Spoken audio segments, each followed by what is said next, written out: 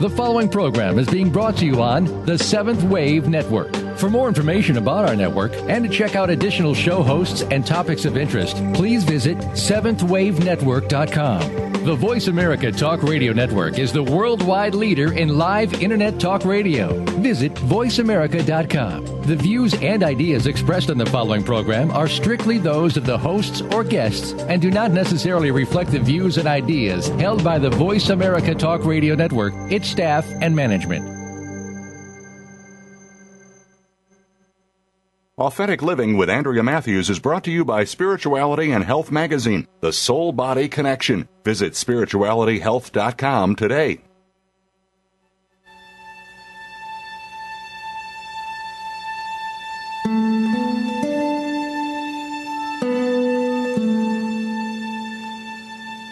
Good afternoon, and welcome to Authentic Living with Andrea Matthews. Over the next hour, you'll learn how to see your true self in the midst of life's twists and turns. You'll be challenged to think outside of the box when it comes to the mysteries of life.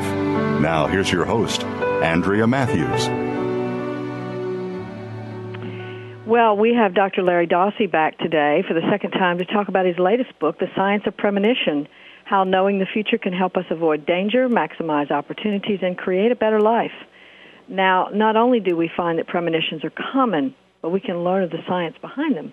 Dr. Dossey is known around the world for his keen ability to bring scientific understanding to spirituality and for his advocacy for the role of spirituality in healthcare and wellness. He's the author of 11 books, including the New York Times Bestseller, Healing Words. During his distinguished career as a practitioner of integrative medicine, he helped establish the Dallas Diagnostic Association, served as chief of staff of Medical City Dallas Hospital, and served on Hillary Clinton's task force on healthcare reform in 1993. He's the executive editor of Explore, the Journal of Science and Healing, and he's lectured all over the world and at major medical schools and hospitals in the United States, including Harvard, Johns Hopkins, and Cornell, and the Mayo Clinic, among others. Welcome, Larry, to the Authentic Living Show. Thanks so much for coming back. Andrea, it's great. Thanks for re-inviting me. Oh, we love it. We love it. So let's start out with a bang here. If asked, most of us would say that we don't want to know the future. In fact, many of us would much rather walk through a catastrophic crisis than pay attention to its forewarning. So why do you think this is? Well, that's one point of view. I must say that I don't share that. I think information is good. It depends on how we use it. We can be paranoid about it and want to, stick our head in the ground and not pay attention to what's coming up. But I think that premonitions are a fantastic blessing. You only have to read about the experiences of people, many of which I include in the book, to see how a knowledge of the future can be a blessing. It can actually save your life in certain instances. And I think there's some real lessons about our ability to see the future that really have a spiritual and psychological payoff for people. So I'm not too sympathetic to people who just want to stick their heads in the sand, so to speak, and ignore what may be coming up. Yeah, it does seem to be how we live, though. Sometimes we're trying to survive more than we're trying to live. And in that same vein, we tend to think that if we get a premonition, that it's telling us about something that's fixed in time and space, and that once we visualize that, we'll not be able to do anything about it. So maybe that's a part of our resistance to paying attention. But is that really true? A lot of people do have that idea. I hear that all the time from people. If I see the future, then it's written in stone and it's concrete, and since I can't change it anyway, and why in the world should I want to know about that? I can just drive myself crazy worrying about what's coming up. I don't hold that view of the future. I think if you look at the experiments that have been done and the way that premonitions manifest in people's lives, we can see a different take on this. My view that I advance in the book is the future isn't fixed, even though we might have a glimpse of what may be coming down the pike. But it's probabilistic. That's an idea which comes from many sources, including some of the interpretations of modern physics, that the future is probabilistic, it's not fixed, and so there's wiggle room for us to manipulate the future. Just because we see what probably will happen doesn't mean that it's going to happen. For example, in the book, I begin with a woman whose experience illustrates this, I think, dramatically. She was a young mother, and she had a dream one night in which her infant, who was sleeping in the next room, was killed because a chandelier fell from the ceiling and crushed the baby, destroyed the crib, and so she was horrified. She woke up. She told her husband about this. He wasn't impressed. He just told her to, it's just a dream, go back to sleep. She couldn't ignore it, though. She was terrified. She went and got the baby, brought the baby back to bed with them, and a couple of hours later, she and her husband were awakened by a crash in the next room. She went in, and sure enough, the chandelier had fallen out of the ceiling, wrecked the crib, and if the baby had been there, the baby would have died. So this woman had a glimpse, a camera-like glimpse of the future, and she took action, and she averted the death of her child. So I think this sort of sums up how we can use premonitions to our advantage. We don't have to be terrified of them. That was a terrifying nightmare for this woman, but she took it seriously and acted change part of the future that had to do with the life of her child. Mm-hmm. So that's why I believe premonitions can be a real blessing. They can aid our survival as well as the survival of those we love, as in the case of this woman and her baby. Yep, absolutely. And they can be just as impressive when we look back and know that we didn't listen to them. I remember a time in my own life when I had a feeling that if I parked my car in a certain spot, that something might happen to it, and I parked it there anyway, and a tree fell on it. So, I mean, it was like, okay, I'm listening now, know. Got your attention, didn't it? Well, people have those experiences, I think, quite commonly. Some people just ignore them. They repress them. They don't want anything to do with them, and they're frankly scared of them. Mm-hmm. But I think there's another way of approaching premonitions. It simply is to view them as a source of information. Like all sources of information, they're not always accurate. We can develop skills in learning which ones to trust and which ones to ignore. But I think the worst possible position would be to say, I don't want anything to do with this. Ignorance is bliss, and leave me alone. Yeah, I don't want to know about the future. Yeah, absolutely. So, all right, you raised a good point there. How can we tell the difference between a premonition and something else like an irrational fear or a paranoia or something like it? Well, I've interviewed people all over the United States about how they distinguish fantasy from the real thing. And most people give a pretty consistent picture of how to do that. The most common criteria that people use is the vividness of these things. Many people say that premonitions that turn out to be valid have a quality that common dreams just don't have. They're vivid. Some people say, this was the most vivid dream I've ever had in my life. One woman told me that her dreams that turn out to be true come to her in italics. They're set off in a certain way. There's a sense of specialness about them. Another woman said, for her, the premonitions that turn out to be true are lit up from the inside. These are all colorful attempts to describe the specialness of premonitions that are valid. There are other criteria we can use also. If they're recurrent, if they come repeatedly as if hammering on our consciousness to demand attention, we ought to pay attention to those. Also, a criteria I discuss in the book in certain case histories is that if they're shared by other people. There's a case in the book of a man and a woman prior to 9/11. He had a job in security on the bottom floor of one of the Twin Towers, and he had a dream that the towers were crashing. They were falling. There were people jumping out of the top stories and on and on. And unbeknown to him, his wife began to have the same dream. One day, she got so bothered by the dream, she told him about it, and he said, gosh, I've been having exactly the same dream. These were very intellectual people, and they ignored both his and her dreams and said, this is just a dream, and dreams don't mean anything.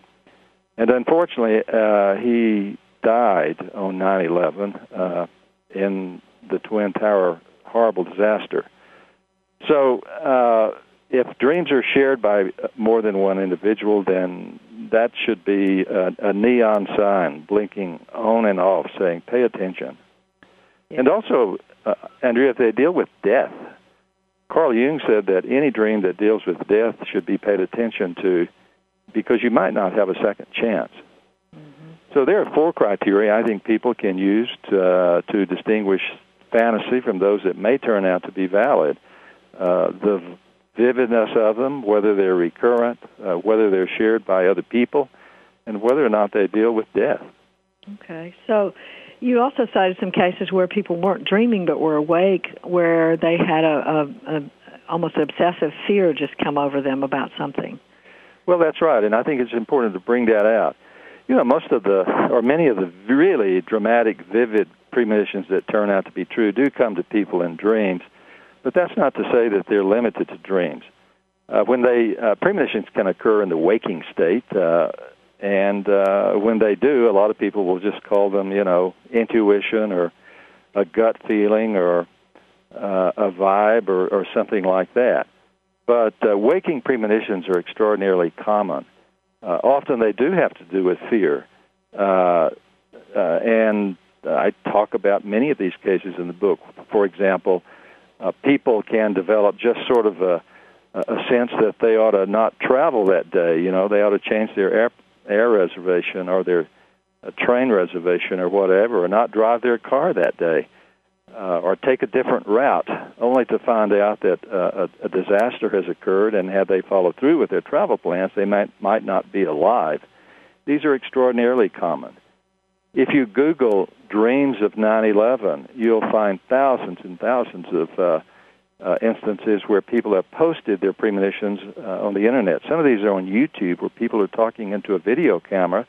They were so impressed with the vividness and the camera-like specificity of their premonitions of 9/11 that they made a video and posted it.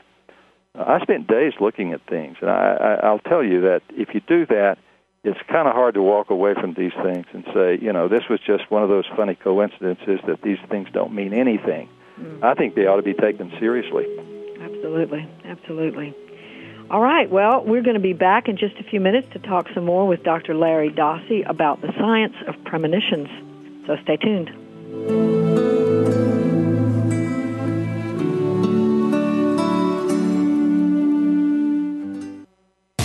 Think of the world 50 years ago. Now think of this same world and how it'll be 50 years from now. Did you know that if the world's population continues to grow at its current rate, our children and grandchildren will only have 25% of the resources per capita that our parents and grandparents had? We must preserve the foundation of a quality standard of living. That foundation starts with Go Green Radio. Join your host, Jill Buck, for Go Green Radio every Friday at noon Eastern, 9 a.m. Pacific on Voice America. Are you tired of the government squandering your tax dollars on bailouts and overpaid bureaucrats? On Free Markets with Dr. Mike Beitler and his guests explain why big government regulations are the problem and innovative businesses and free markets are the solution. Listen to Free Markets with Dr. Mike Beitler, Thursday mornings at 10 a.m. Eastern Time, 7 a.m. Pacific on the Voice America Business Network. When I found out my jeans were made using child labor in sweatshops, I wrote a letter to the company saying, reconsider your labor practices. A few months later, I get a letter back saying, thanks for being a loyal customer, and they included a coupon for a 25% discount on their jeans. So I got smart, wrote letters every day to all the stores that carry the brand, asking them to stop supporting the companies who use child labor in sweatshops. And I just kept getting letters back, thanking me for my concerns, and more coupons for more discounts on more jeans. So I'm telling my friend about it, and she flips out, saying that between all the letters and coupons, some paper company cut down a small forest, driving off 2 indigenous tribes, hundreds of endangered animals, killing thousands of plant species, some of which may have contained vaccines for HIV, cancer, and syphilis. Meanwhile, the guys cutting down the trees are 13-year-old kids who work night and day for months just to save up enough money to buy a pair of jeans made by child labor in sweatshops. Saving the world isn't easy, but saving a life is. Just 1 pint of blood can save up to 3 lives. Visit bloodsaves.com to learn more. This public service announcement was brought to you by the Ad Council. Listening on a higher dimension. Seventh Wave Network.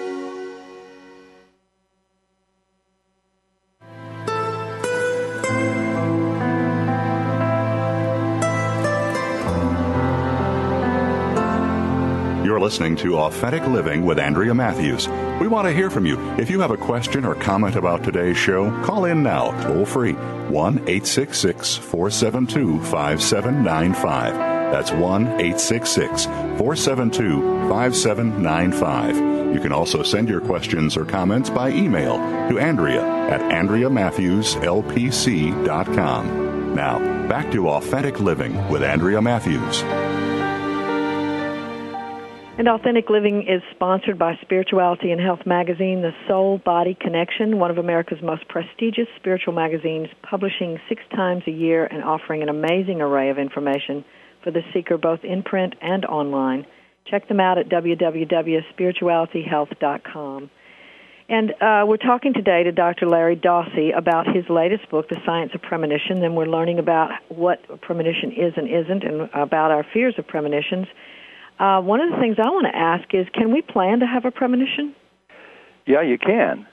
You can't manipulate and control them. You know, they don't dance to our tune, and sometimes I think it's almost like premonitions are doing us. You know, we don't do them.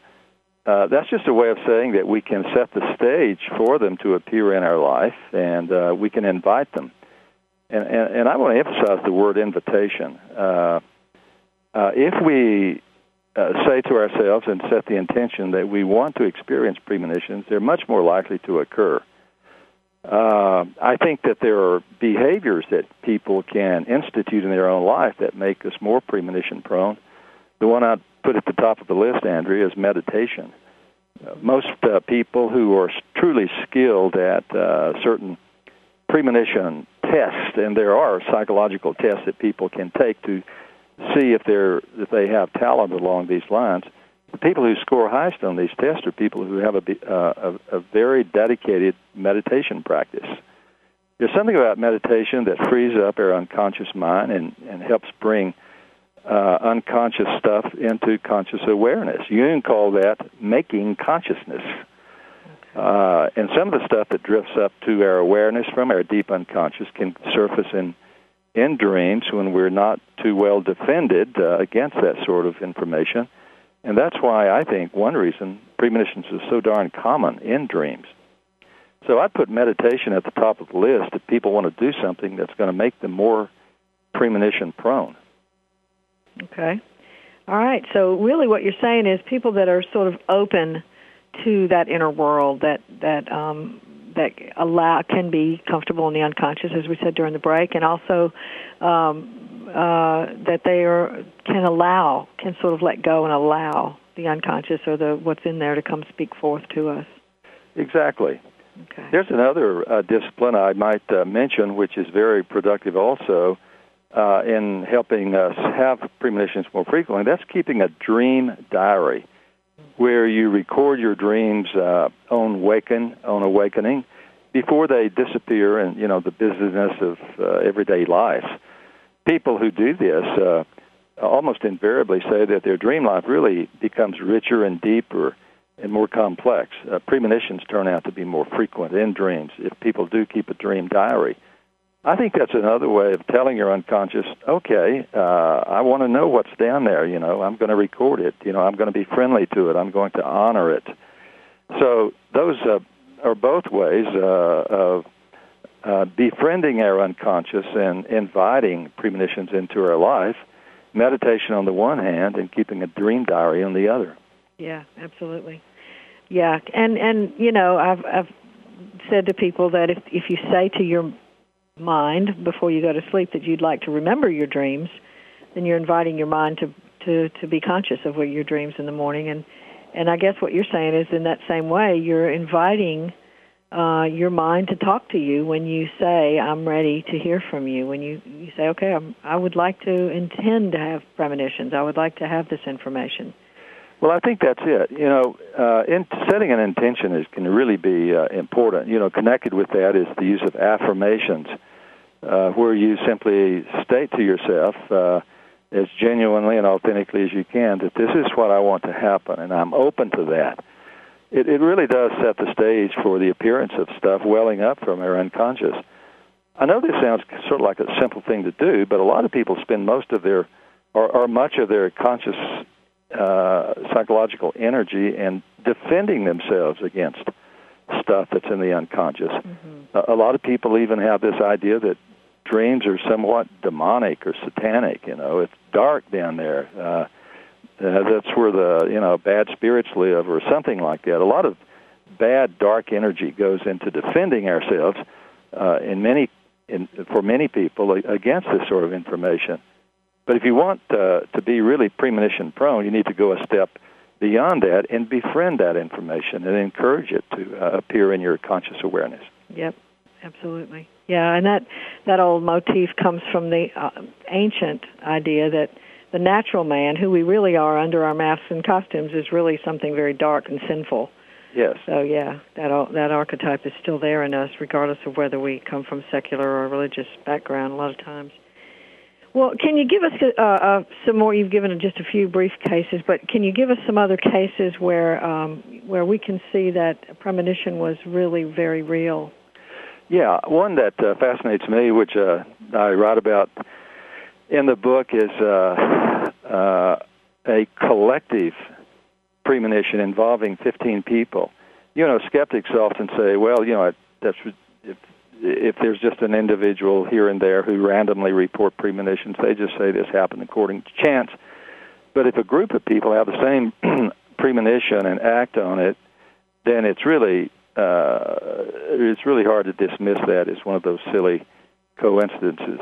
This happened in a little town in southeast Nebraska in 1950. It had to do with the members of a choir, 15 of them, in this little Baptist church in a little town called Beatrice, Nebraska. And on this particular weeknight, for years and years, the choir met for practice at about 7:15. And on this particular night, nobody showed up. It was the first time in the history of the church that there was a total no-show. It was extraordinarily odd. Well, 5 minutes after they were all supposed to get cranked up at choir practice, the church exploded. There was a natural gas leak, and it was a horrible. It just demolished this church. If anybody had been there, they would have been killed. But nobody showed, so nobody got hurt. Now, this was actually carried. This story was in Life magazine, which was huge in the United States in 1950, and for a few days, this made headlines around the country. How was it that 15 people stayed away, thereby saving their lives? So reporters descended on this little town and interviewed every one of these choir members. And the odd thing is that nobody had a conscious idea that the church was going to blow up that night. But they all had these trivial, mundane reasons for not going to church, such as one woman was doing her housework and got carried away and forgot what time it was. 2 choir members were doing homework. They were senior students in the high school.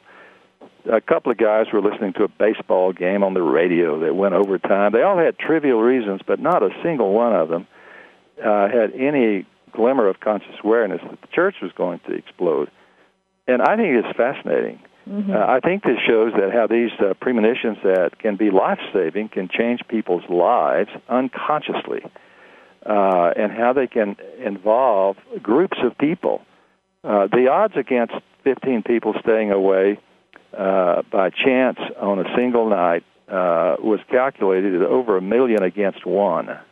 Wow. So it's hard to say this was just one of those funny coincidences. The odds against that are over 1 million against 1. Mm-hmm. So I love these kinds of examples because they express how premonitions can prompt us to behave in an unconscious way. And if you look at people who avoid other tragedies, such as canceling their airline ticket on the day the plane crashes, and in one study, people who avoided riding a train the day of the wreck, you find that almost never do these people have any conscious awareness that a tragedy is lying ahead in their future. They just have a sense that they should not travel that day, and they find some reason not to do it. Right. So it gives us another take on premonitions. They're not always conscious.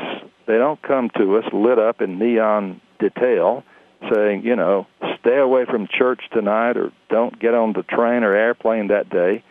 It's much more subtle than that. Right. Okay, so it's not going to be like a voice. It's going to come to us and say, don't get on that train because you're going to have a wreck and die. Well, the angel with the flaming sword in his hand doesn't appear, telling us what's going to lie ahead. It would be very convenient. Yeah, it really would. If that were the case. But consciousness is much more subtle than that. I think it has ways of delivering messages to us that don't always take the form of words. They can just be sense impressions, a feeling that we ought to do this or not do that. And I've often wondered why this is so. I think it's much more efficient if it is unconscious, if the message doesn't take the form of an explicit image or something like that. Because, if we had this vision that the train might crash or the plane might go down that day, we'd probably get into these word fights with ourselves. Am I hallucinating? Is this just fantasy? Am I just being fearful? Or should I travel or not travel? This requires a lot of debate, internal dialogue with ourselves, and we can waste time and we can be misled. Our logical mind can take over and say things like, well, it's just a dream, it's just a fantasy, and so on. But if it's unconscious, we don't get into that internal debate. We have a sense that's very strong. We follow that. We don't always know why. And we're more likely, I think, to heed premonitions in that way if we bypass the logical, analytical mind. Yep. Absolutely. And there's scientific proof for some of this, too. I wanted to spend a little bit of time talking about that because that's one of the things that we think is, well, you can't prove that stuff. So can you talk just a little bit about some of the instances in which science has proven to us that these things are real? Well, I'll just say, for starters, that if there weren't science, I wouldn't have put my name on a book about this. The stories have been around forever. They've never convinced skeptics totally. And then today we have something different. We have clinical trials that have been done by researchers around the world now that I think compellingly show that we can sense the future. My favorite set of experiments among several different types is called presentiment studies. Presentiment, that means the feeling that comes before. These studies have been done, as I say, around the world. There are about a couple dozen of them. Almost all of them point in the same direction. So here's the deal. You're sitting in front of a computer, and the computer is going to show you one of two types of images. It's going to show you a nice, pleasant scene from nature or at the beach or something like that, or it will show you something utterly horrible, like a grisly autopsy or a scene from war or carnage or an auto accident or something like this. You don't know which it's going to show you. The computer selects those images randomly. The computer doesn't even know. You're wired up to have something like your skin tension measured, and here's the deal, and here's the surprise. If the image that comes up is going to be one of those horrible images, you develop a stress response before the computer even shows it to you. How in the world does your body know that? How does your unconscious mind know which picture is going to come up? This is compelling evidence that we do have a sense of the future. Our body registers it, and we can know it unconsciously. Mm-hmm. And I think it's really cool that there are people out there doing these kind of tests and controlled studies so that we can really begin to trust this, because I think that's the biggest problem, is that we don't trust it. So we're going to be back in just a few minutes to talk some more to Dr. Larry Dossey about the science of premonitions. Stay tuned.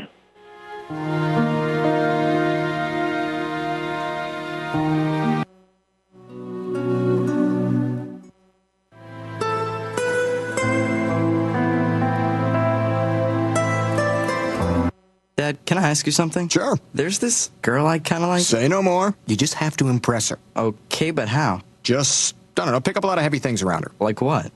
Desks, chairs, people. Grunt if you have to. Grunt? Yeah, be like, oh! There you go. You don't have to be perfect to be a perfect parent. When you adopt a child from foster care, just being there makes all the difference. To learn more, call 1-888-200-4005. A public service announcement brought to you by Adopt U.S. Kids, the U.S. Department of Health and Human Services, and the Ad Council. If you have a loved one that is undergoing treatment for substance abuse or mental illness, you owe it to them and yourself to tune in to 1 Hour at a Time with host Mary Woods. This compassionate and educational talk show will help you help those that you love by better understanding their condition and their personal recovery process. Tune in every Monday at 12 noon Pacific Time to 1 Hour at a Time on the Voice America Health and Wellness Channel. Recovery begins this hour. Frankly Speaking About Cancer is a program designed to empower survivors and their caregivers to deal with the social and emotional challenges of cancer. Drawing on resources from wellness communities throughout America and abroad, the show will invite physicians, researchers, nurses, social workers, patients, and caregivers to share their advice on how to live a better life with cancer. Join host Kim Tibaldo, President and CEO of the Wellness Community, Tuesday afternoons at 1 p.m. Pacific Time and 4 p.m. Eastern Time on the Voice America Health and Wellness Network. Awakened Media for a transforming world. Seventh Wave Network.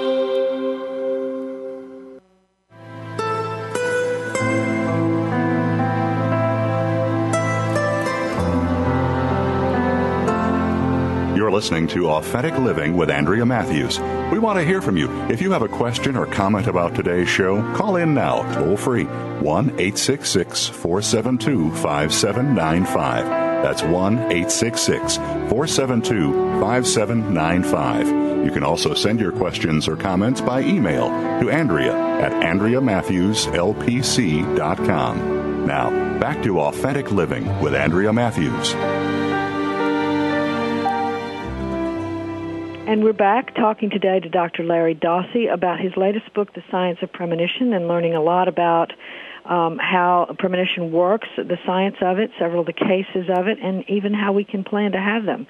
And we have a caller from California. Bev, are you online? So much for taking my call. Oh, you're so welcome. Welcome. You have a question for Dr. Dossey today? Yes, I do. Thank you, Dr. Dossey.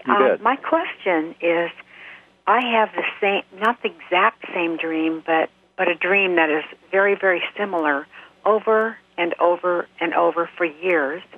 It's about me losing my purse.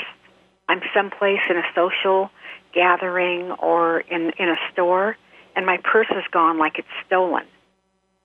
And I just feel terrible, and I look all around for it. I never find it, and I wake up just so glad that it was just a dream.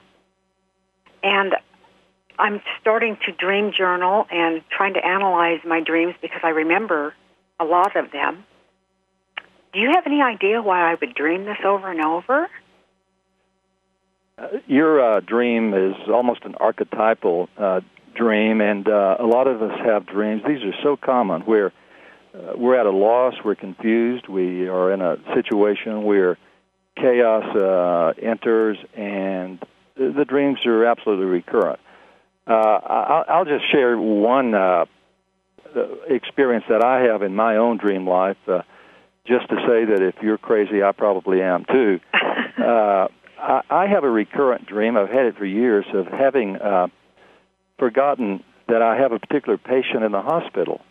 And it's just terrifying. And I in the dream, have not made rounds on that patient for days and weeks.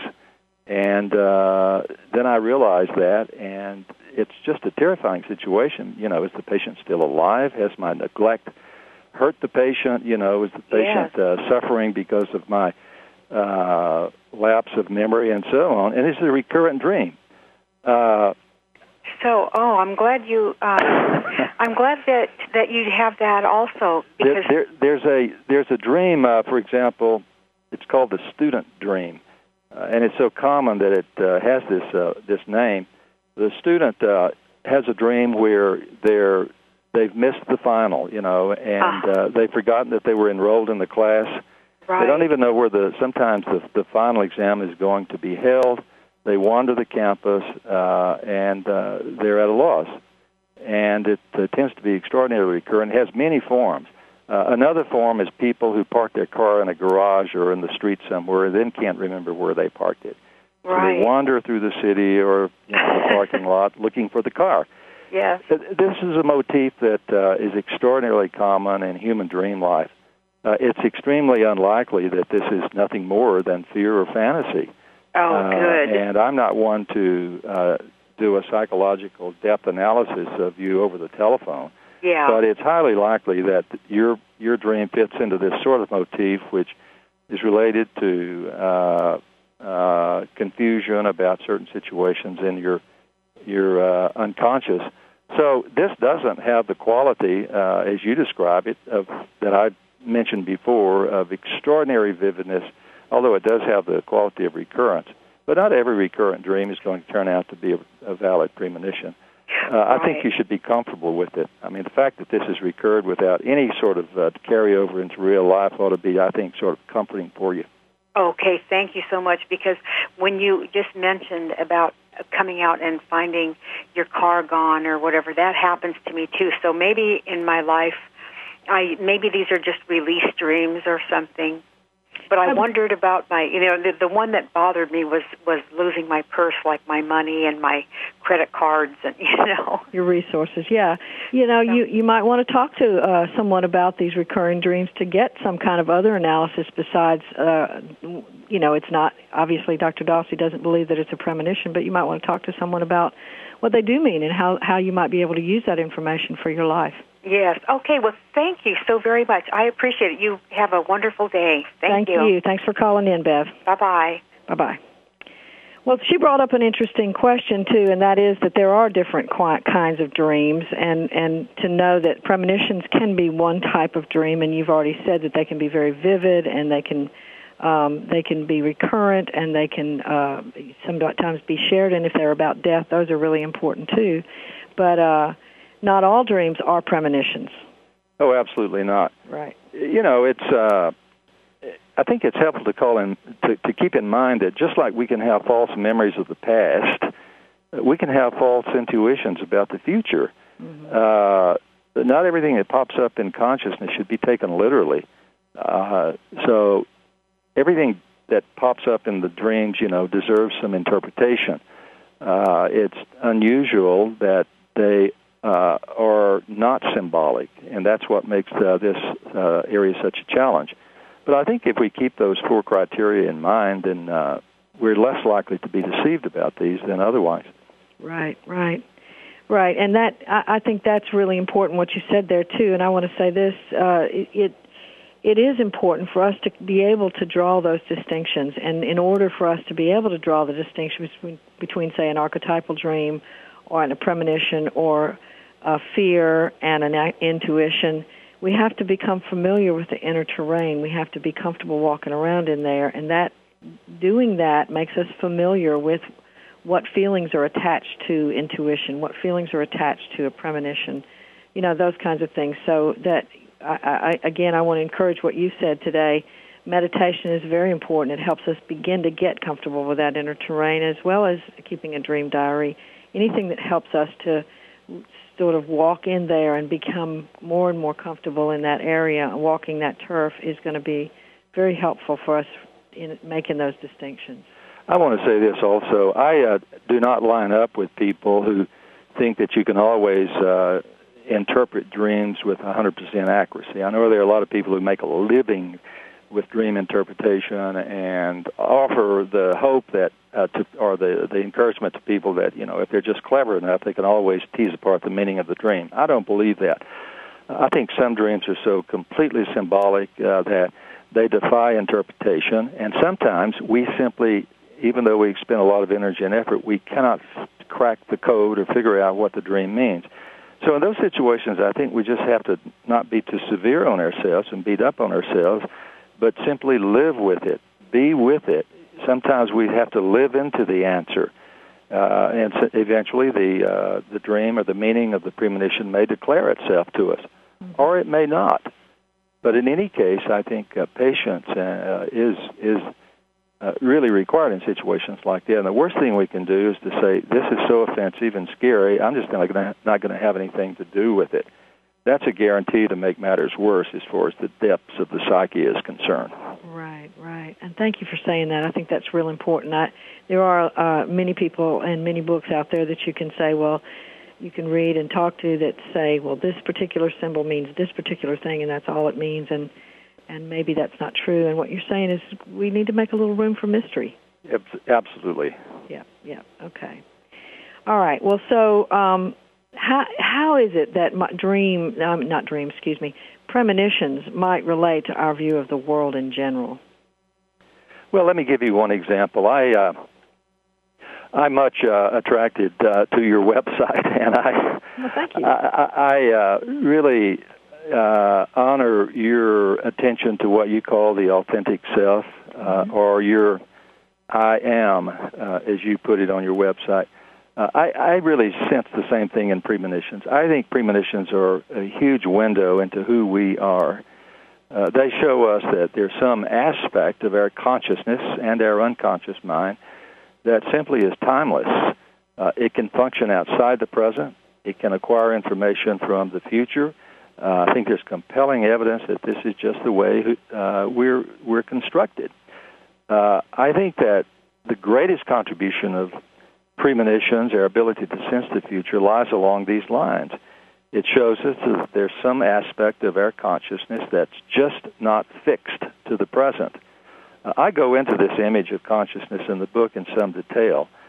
It's what I call a non-local image of consciousness, in which consciousness is simply not confined to the present. It's infinite in time. And if you reason through this, you can see that if some aspect of who we are is infinite in time, it's immortal and it's eternal. And so I think this is a way of sensing who we are in the deepest sense. In some sense, we have something that people used to call the soul. Many still do. But in any case, it's something about us that's not fixed in time. It's immortal, it's eternal, it's timeless. This has all sorts of implications for the survival of bodily death. And I think that this assurance is one of the great messages that premonitions are trying to deliver to us. This aspect that there's something beyond the physical body, that's something that is immortal, eternal, that has no intention of signing off with the death of the brain and the body. So I think that this is one of the great lessons that premonitions can give us if we're open to it. Absolutely. And I think that's one of the reasons why they're impressive, even when we don't listen to them and we look back and go, man, I should have listened to that. Because that's when you sort of go, oh, wow, there's something in me that's telling me, that's giving me some kind of guidance, and I really need to listen. Well, I think that's exactly right. You know, we talked about ways of encouraging and developing premonitions, ways of becoming more premonition-prone. I want to emphasize, too, that this comes hardwired. We don't have to acquire this. This is part of who we are. This is part of the great I am, as you put it, Andrea. Yep, it is. Absolutely, I agree.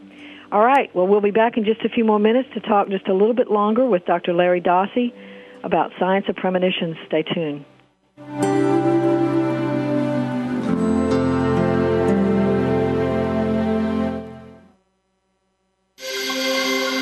Awakened media for a transforming world. Seventh Wave Network. America is facing a skilled workforce shortage. Skills USA can help. What is Skills USA? Skills USA is life-changing. Skills USA is awesome. Skills USA is one of the biggest opportunities life can give you. Skills USA is amazing. Skills USA is motivating. Skills USA specifically prepares you for the workforce. Skills USA empowers students to connect with a network of people, starting with their classmates, to their advisors, to other people in their states. Skills USA allows students to connect with business and industry, to manage their education, and to really get a feel of the real world. I'm doing something now that's going to be applicable in the real world, and those skills are going to be useful today in school and in 5 years when I'm working and for the rest of my life.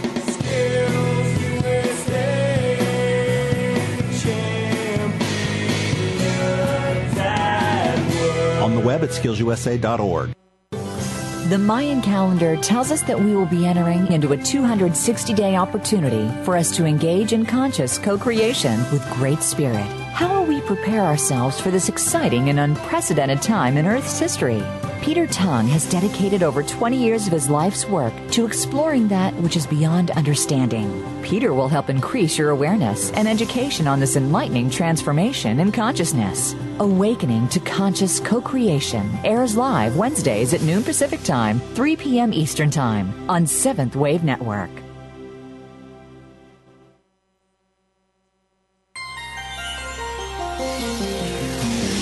Taking you to the threshold of a dream and beyond. Seventh Wave Network.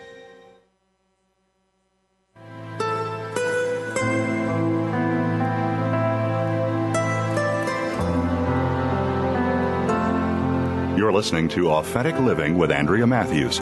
We want to hear from you. If you have a question or comment about today's show, call in now, toll free, 1-866-472-5795. That's 1-866-472-5795. You can also send your questions or comments by email to Andrea at AndreaMatthewsLPC.com. Now, back to Authentic Living with Andrea Matthews. And we're back with our final segment with Dr. Larry Dossey, and I have really enjoyed talking with you, and I want the listening audience to be able to contact you, too, if at all possible. Can you tell us about what kinds of things you've got coming up, your website, anything that would enlighten the audience to how they might connect with you? Happy to. I have a very active lecture life, and my upcoming events are on my website, which is Dossey.com. It's Dossey twice, Dossey.com. I share that with my wife, who is an author as well, and that's why there are two Dosseys on the website name. Okay.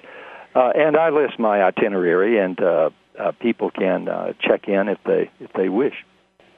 Okay. All right. Well, that's good. So you guys check out Dossey.com to find out more about Dr. Dossey and his wife as well. Okay, so I want to talk about something now for the last few minutes, about something that might sound a little bit freaky to the audience, but I really want to talk about it because I think it offers a very interesting and enlightening perspective with regard to quantum physics. You talk in the book about the idea that we can change the past, that we can and there's theory put forth by quantum physics that until something is observed, it isn't real, and that if it's an unobserved past, it can be changed. Can you talk just a little bit about that? Well, this is where people really begin to bail out on this conversation often because they think this is just so woo-woo that it can't possibly be true. You know, when we talk about the past, common sense tells us that it's over and done with. It's written in stone. It's fixed. That's what we mean by the past. Can't possibly change it because it's already happened. Oddly enough, quantum physics says that may not be entirely true. In the book, I talk about over a couple dozen experiments that show that certain events in the past can be changed by action in the present. Actually, there's a quality of these events that is required for them to qualify as changeable in the past. They have to be of a sort of probabilistic nature. They have to not be observed by anyone after they happened. And if events meet those criteria, people can have intentions in the present, which clearly affect how they unfold in the past. I don't want to go into the ins and outs because everybody listening would probably hang up. It's a bit complicated, but I just want to emphasize that this kind of event tells us that our notion of time is horribly inadequate. We have the idea that time just flows from the past into the present and the future. It's a one-way river. It can't go in the other direction. That idea has been given up and abandoned completely in modern science. As one observer said, one scientist, prestigious scientist, Paul Davies, there's no history in science of any experiment showing that time flows in one direction. There's no evidence ever in the history of science that time flows at all. So I would just say that people need to open up and sort of be flexible about their idea of time. Our common sense idea has been given up as inadequate, and there are other possibilities that are sort of astounding, such as this idea that we can affect the past. So I think if people want to, have a great adventure of ideas that's supported by science, go to the book and read about people being able to affect the past. Absolutely. I really would encourage that. It's fascinating. And I would have been one of those who said, nah. But really, it broadened my perspective about that as well, including the concept of retro prayer is one of the things that you talk about in there. So I won't say any more about that. But I want to talk just before we go about this whole notion of free will. And we sort of briefly talked about that at the beginning, but I want to go back to that because that's been one of the arguments that precognition can't really be real because it violates free will. Can you say something about that argument? Yeah, I think it's a theoretical argument. You know, people have taken this stand actually throughout recorded history that if you see an event in the future, it's written in stone. Otherwise, you know, you wouldn't visualize it. I don't think that it works that way. If you look at people's actual experiences where they saw the plane crashing, and the plane, for example, did go on to crash, but they opted out. They changed their travel plans. This suggests to me very strongly that the future of people is not fixed. Their current intentions can change their destiny. I don't think that premonitions imply that free will does not exist. I think it's exactly the opposite.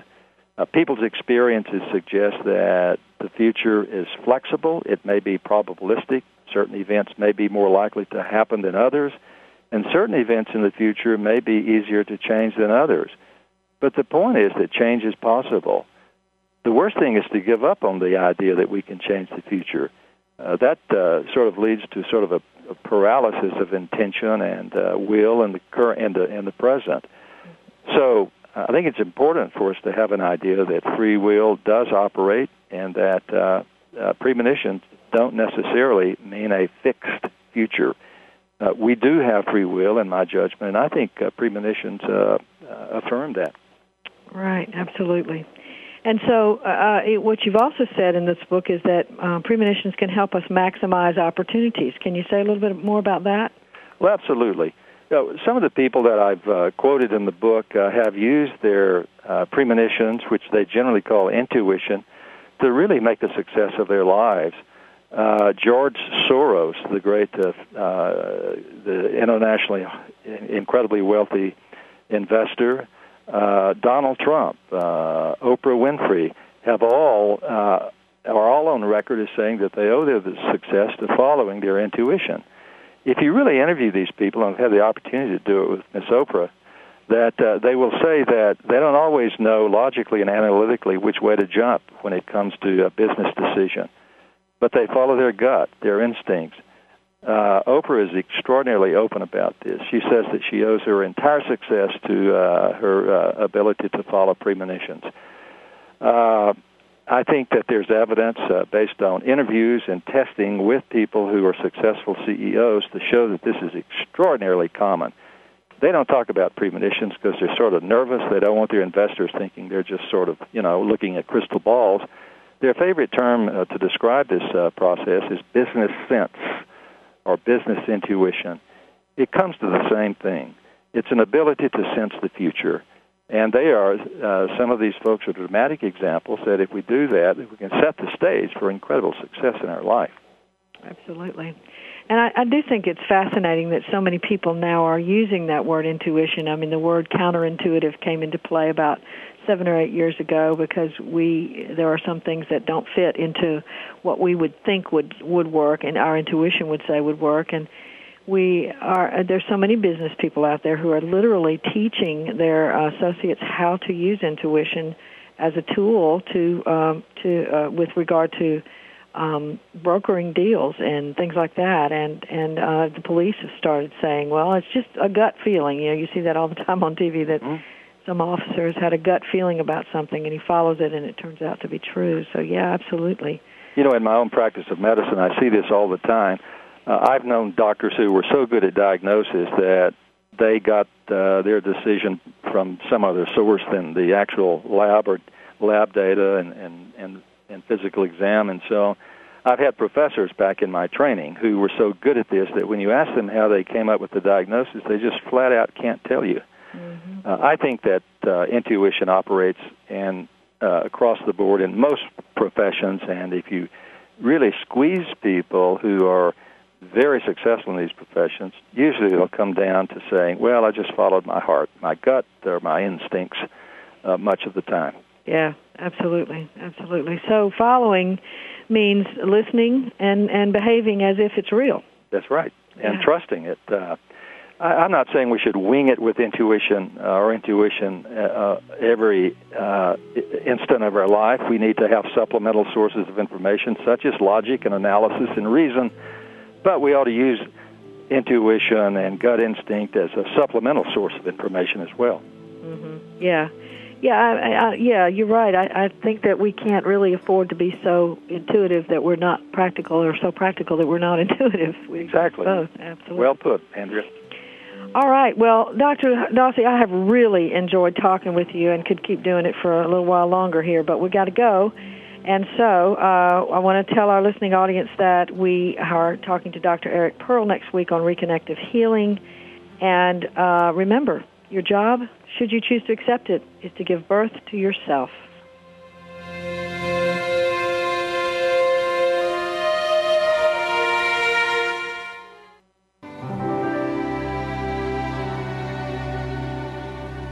Thanks again for listening to Authentic Living with Andrea Matthews. Join us again next Wednesday afternoon at 1 p.m. Pacific, 4 p.m. Eastern Time, here on the Seventh Wave Network. We'll talk again next week.